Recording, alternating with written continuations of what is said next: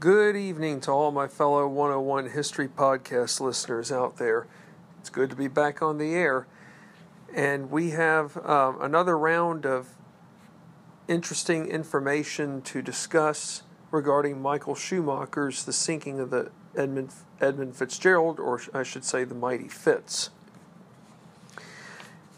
We're going to be talking about the Marine Board's inquiry, that is the testimony given to, I would say, testimony where close to 50 witnesses came forward to share what they had known about the Fitzgerald from years past, including a fellow by the name of Captain Bernie Cooper from the Arthur Anderson, who has been mentioned very regularly.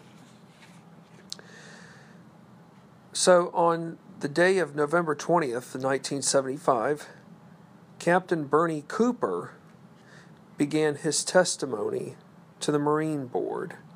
That was the first day that the Marine Board itself began its inquiry into what they thought was responsible for the sinking of the Fitzgerald.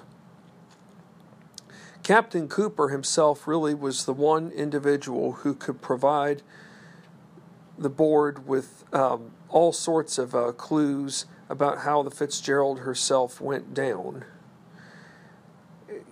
Captain Cooper really was the only one that had extensive contact with the Fitzgerald throughout the storm, up until it went out of sight from his radar. And it's very safe to say that Captain Cooper is a very experienced captain. He is very knowledgeable about Great Lakes vessels, storms, to how ships perform under stress. Well, when you think about it, if you have nearly 40 years of experience out on the Great Lakes, you ought to be bound to know by now just how well any vessel can perform in the most unforeseeable of weather circumstances. And he can relate to it because he just went through it himself.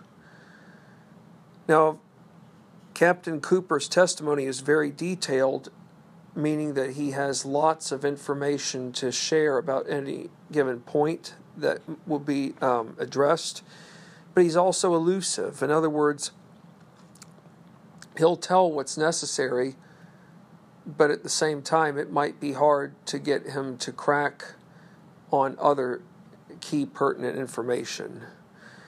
He was very hesitant in moving away from the actual facts. He had to be persuaded in doing the opposite. An example of this scenario is where the Marine Board questioned the Fitzgerald's movements around Michipicoten and Caribou Islands, which included presenting a recorded tape conversation of Bernie Cooper's conference call with U.S. Steel, being the office in Cleveland. In that conversation, Captain Cooper said to U.S. Steel that the Fitzgerald herself had steered too close to dangerous shoals between Michipicoten and Caribou Islands. Now, Captain Cooper's testimony about the Fitzgerald's course, that is, the route she took near Caribou Island, revolved around assumptions based on the Fitzgerald's proximity, meaning its distance, to the 6 Fathom Shoal area, where she probably struck aground. The conference call with U.S. Steel, in which Bernie Cooper was involved in, Cooper himself was, in fact, under a great deal of stress. He admitted that whatever movements Captain Ernest McSorley made around the 6 Fathom Shoal were theoretical guesses versus factual evidence. And as I had said from last night's podcast, Captain Cooper did mention in this phone call to U.S. Steel that he was convinced that Captain Ernest McSorley did strike a shoal, and not just struck a shoal, but that by his means of navigation into that area led him to go off track into the shoal. And as I said also from last night, it's one thing to question something about another captain's judgment, but it's also a cardinal violation or an essential, what do you call it? He broke a cardinal rule by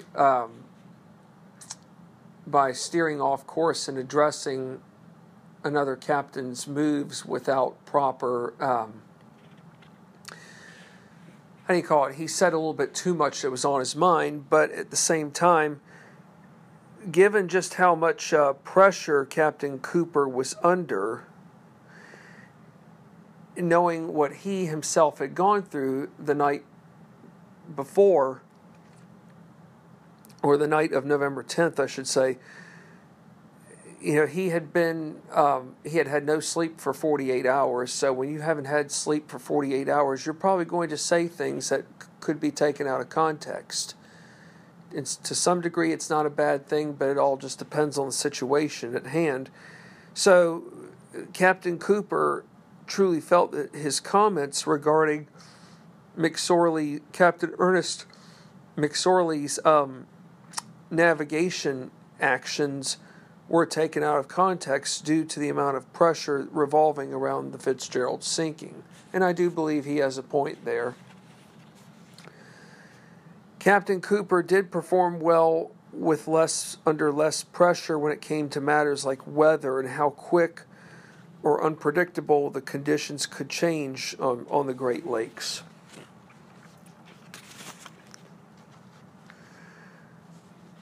Well, here's an obvious answer. But did the Arthur M. Anderson, pardon me, people, not trying to fall asleep just yet, but hang in there, we will get through this. Did the Arthur M. Anderson do well given how bad the storm itself was? Oh, the answer is yes. She did suffer some damage, but very minimal, to say the least. When did Captain Cooper's concerns become significant with regards to impacts that Captain Ernest McSorley and his crew of the Fitzgerald endured? Captain Cooper's concerns grew when Captain McSorley revealed to him that he had a fence rail down. But in Captain Cooper's eyes, he knew deep down that the likelihood of the Fitzgeralds having hit a shoal had indeed happened despite not having concrete proof. As I had mentioned from a previous podcast, and Captain Cooper is right about this, a fence rail just doesn't fall off on its own. I think it's fair to say that once Captain McSorley had hit the shoal, and then you have a wave, or I should say a rogue wave, come by and knock the fence rail off, that's just the beginning of the inevitable. For Captain Bernie Cooper, he believed in this up until his dying days that the Fitzgerald, in fact, had either touched bottom or hogged in rough seas between Michipicoten and Caribou Islands. The damage to the Fitzgerald's hull had, in fact, allowed for a high volume of water to enter in and lose distance between the waterline and spar deck to falling victim to one or more dangerous waves, or I should say large rogue waves. Captain Cooper advised the board that the overall answers could be found by visiting the wreckage site. Well, I do believe Captain Cooper himself has made some very, very valuable statements. Do I truly believe he broke a cardinal rule? I don't believe he did, even though, yes, he may have said some things that were taken out of context, but when you consider how far he had gone above and beyond to stick with Captain Ernest McSorley and her crew for the entire time they were alive until their ship went out of sight, I could see just how easily it would take for one to get off track and say something out of context without any harmful intention. A lot was at stake on this night. Trying to beat out a storm, but knowing how quick the loss of life occurred to all 29 men aboard the Edmund Fitzgerald. And I do believe that she probably did touch bottom, or let alone hogged in rough seas. That is, where her bow and stern were uneven, to where she was, just taking on too much of everything. Yes, you hit the shoal, and all that water comes through, which causes obviously the bow and the stern to become uneven, and the middle to become less buoyant. The ship itself is fighting for its dear life. So I do believe what Bernie Cooper not only is feeling inside, but what he now agrees upon, that the Fitzgerald had in fact touched bottom or hogged in rough seas and was taking on so much, not just water, but everything else that was going to be damaged in a matter of minutes. It's all very likely that this very well had happened. Of course, there weren't any witnesses, but when you consider just how rough the sea was, or the waters were on that night of November 10th, 1975, anything could have occurred that would have resulted in the loss of life in a short amount of time, even to a 730-foot freighter. The loading process for how these ships get loaded, based on the board's inquiry, there were no issues that the board was able to find that would have raised a red flag as to the Fitzgerald, whether or not the Fitzgerald had been loaded properly. That is, her cargo being properly loaded down in the chutes. However, issues with the hatch covers had raised major concerns, I should say, regarding the replacing and fastening procedures. All right, here's an example. Some witnesses said it wasn't uncommon for crews to fasten down half of the hatch cover clamps, especially in the summer when weather was good and minimal danger on the lakes. I'm not sure even if covering half of them wouldn't have guaranteed complete safety even in the summer. But this is what happened. Now, in the opposite, being in the winter or late fall in the winter, I don't believe that this should have been something that should have gone on.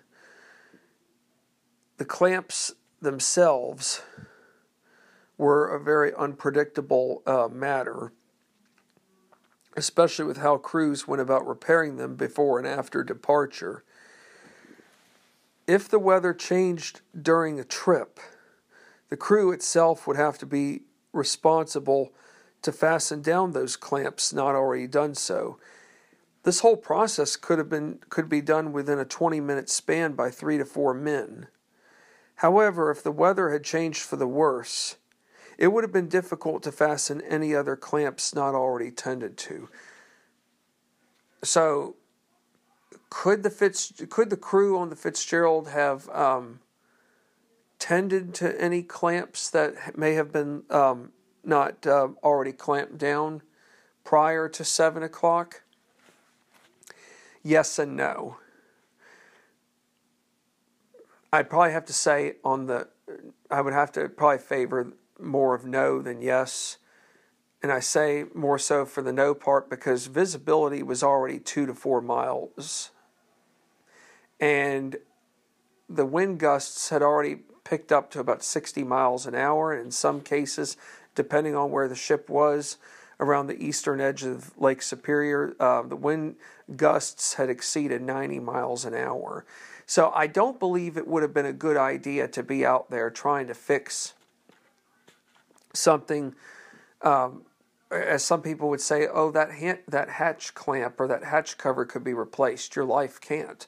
Well, that's a good point, but at the same time, you've got to also ensure that the safety of your crew comes first.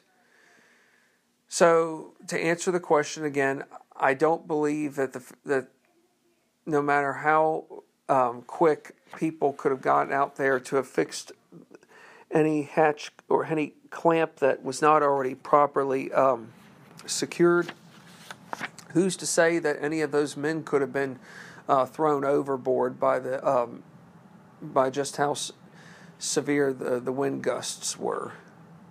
Basically, no matter what modifications were made, I do believe in the end that Mother Nature probably still would have prevailed when all this was said and done with. Here's another good bonus question to think about. Is it difficult to launch lifeboats under extreme weather conditions? I would say absolutely yes. It's one thing to conduct a lifeboat drill on a nice sunny day during the summer, but the exact opposite, especially come wintertime, but not just in winter, but when a ship itself is going down and you don't have a whole lot of time to even evacuate, the chances of even doing a launch lifeboat drill or just any kind of drill in general is very, very slim. Every witness, I should note this here, that every witness who came before the Marine Board did agree that it would have been virtually impossible to launch lifeboats, given how quickly the Fitzgerald herself sank. And it also should be pointed out that during the board inquiry, or the Marine Board inquiry for that matter, multiple crewmen who had been on the Fitzgerald from years past had testified with differing views on the launching of lifeboats in the midst of crisis. However, each of these men agreed that the crew would not have stood a chance of survival out in the open waters given how rough the weather itself was, and that's very true. Sure, you could launch a lifeboat successfully even in the midst of terrifying weather, but who's not to say that a 60-mile-an-hour wind, or a wind of 60 miles an hour with gusts occasionally going at 90 miles an hour, wouldn't have thrown the crew right off a lifeboat? And who's to say that they would not have had enough time to have even put a life jacket on? So the bottom line is this: you think you have time to do all this stuff, but when you have rogue waves coming at you so quickly, it's very easy to get knocked off track, and just to be able to get back up and get ready to do what it is that you need to do, time's not on your side. Sadly, that was the case of what happened with the 29 men on the Fitzgerald. They just didn't have enough time on their side to know what hit so quickly to where they could get back up and be prepared for what lied ahead. Sadly, their fate came very quick, and obviously, as I've mentioned from previous podcasts for that matter, no mayday, no distress signals were ever able to be performed because of how quick everything happened. Now, on December 13th of 1975, the Marine Board of Investigation called its final witness. The panel interviewed 45 witnesses over 12 days of hearings. Testimony from all witnesses couldn't reach a thorough conclusion for the board to go by. In other words, the Marine Board still was baffled by what they truly believed led to the Fitzgerald sinking. However, only one opinion to which everyone agreed upon, including the Marine Board, including for the members of the Marine Board themselves, was that the Fitzgerald sank so quickly to where nobody could plan an escape from the ship, nor let alone call out Mayday. And that is very true. Besides listening to testimony from nearly 45 witnesses, did the board pursue other outlets? Yes. The board members of the Marine Board had examined charts, maps, documents to photographs, which in the end would force the Marine Board to unanimously agree that the wreckage of the Fitzgerald had to be seen firsthand. How so? Well, in order to know what really caused this ship to sink, you're going to have some form of physical proof. So how are we going to go about getting physical proof? Well, one proposal was to have a team of divers go down. The only problem, though, is that when you've got a ship that's 530 feet below the surface of Lake Superior, how are you going to be so sure that those men going down are going to be safe? And once they are lowered down, are they going to be able to come back up safely? So, what would you all out there, being my 101 podcast listeners, what would you all say would be the safest approach or measure that the Marine Board felt would be necessary in uncovering the wreckage of the Fitzgerald? The answer is the following. Curve. Well, we're not talking about, we're not talking about curves in terms of like a curveball. We're talking about what's called a cable-controlled underwater research vehicle. It is an unmanned, which being that it's unmanned and maneuvered from surface by remote control. It's a device that would be lowered to the wreckage area where it could videotape objects directly or in front of it.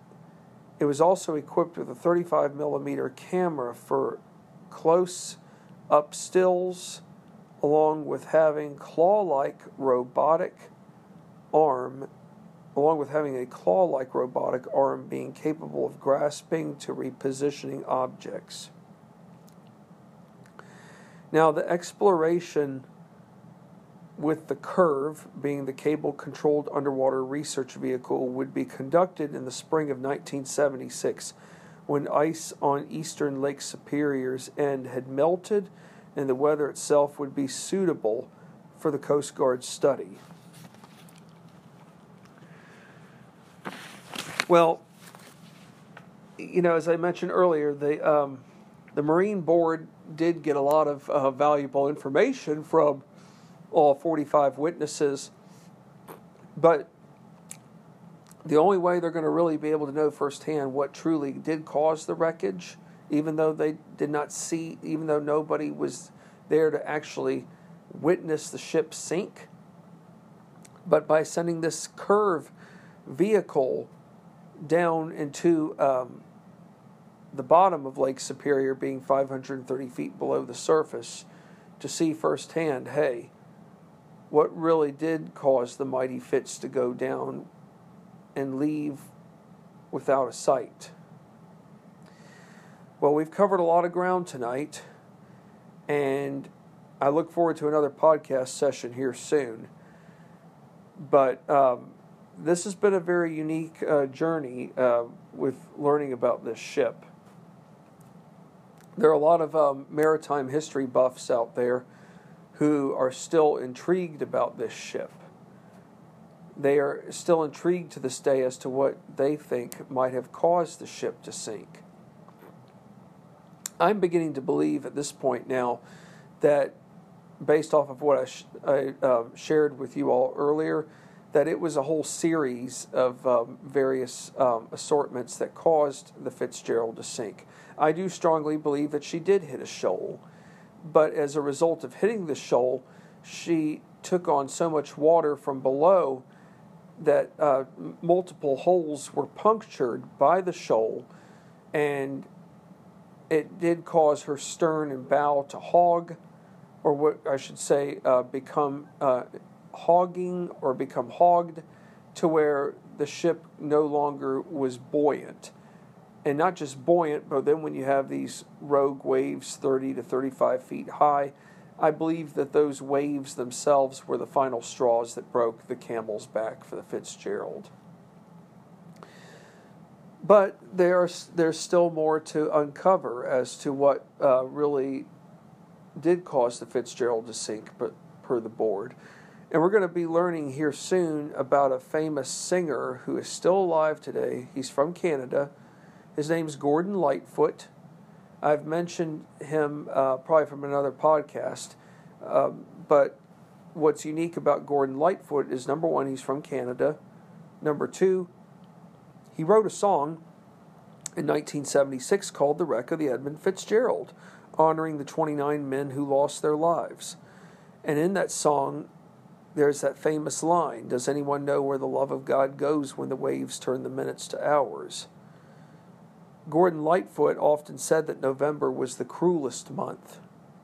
And how so? Because it would often make or break for those who survived or didn't survive when being out on the Great Lakes one last time before the season ended. Well, thank you, and stay safe, and I look forward to another podcast session here. Take care.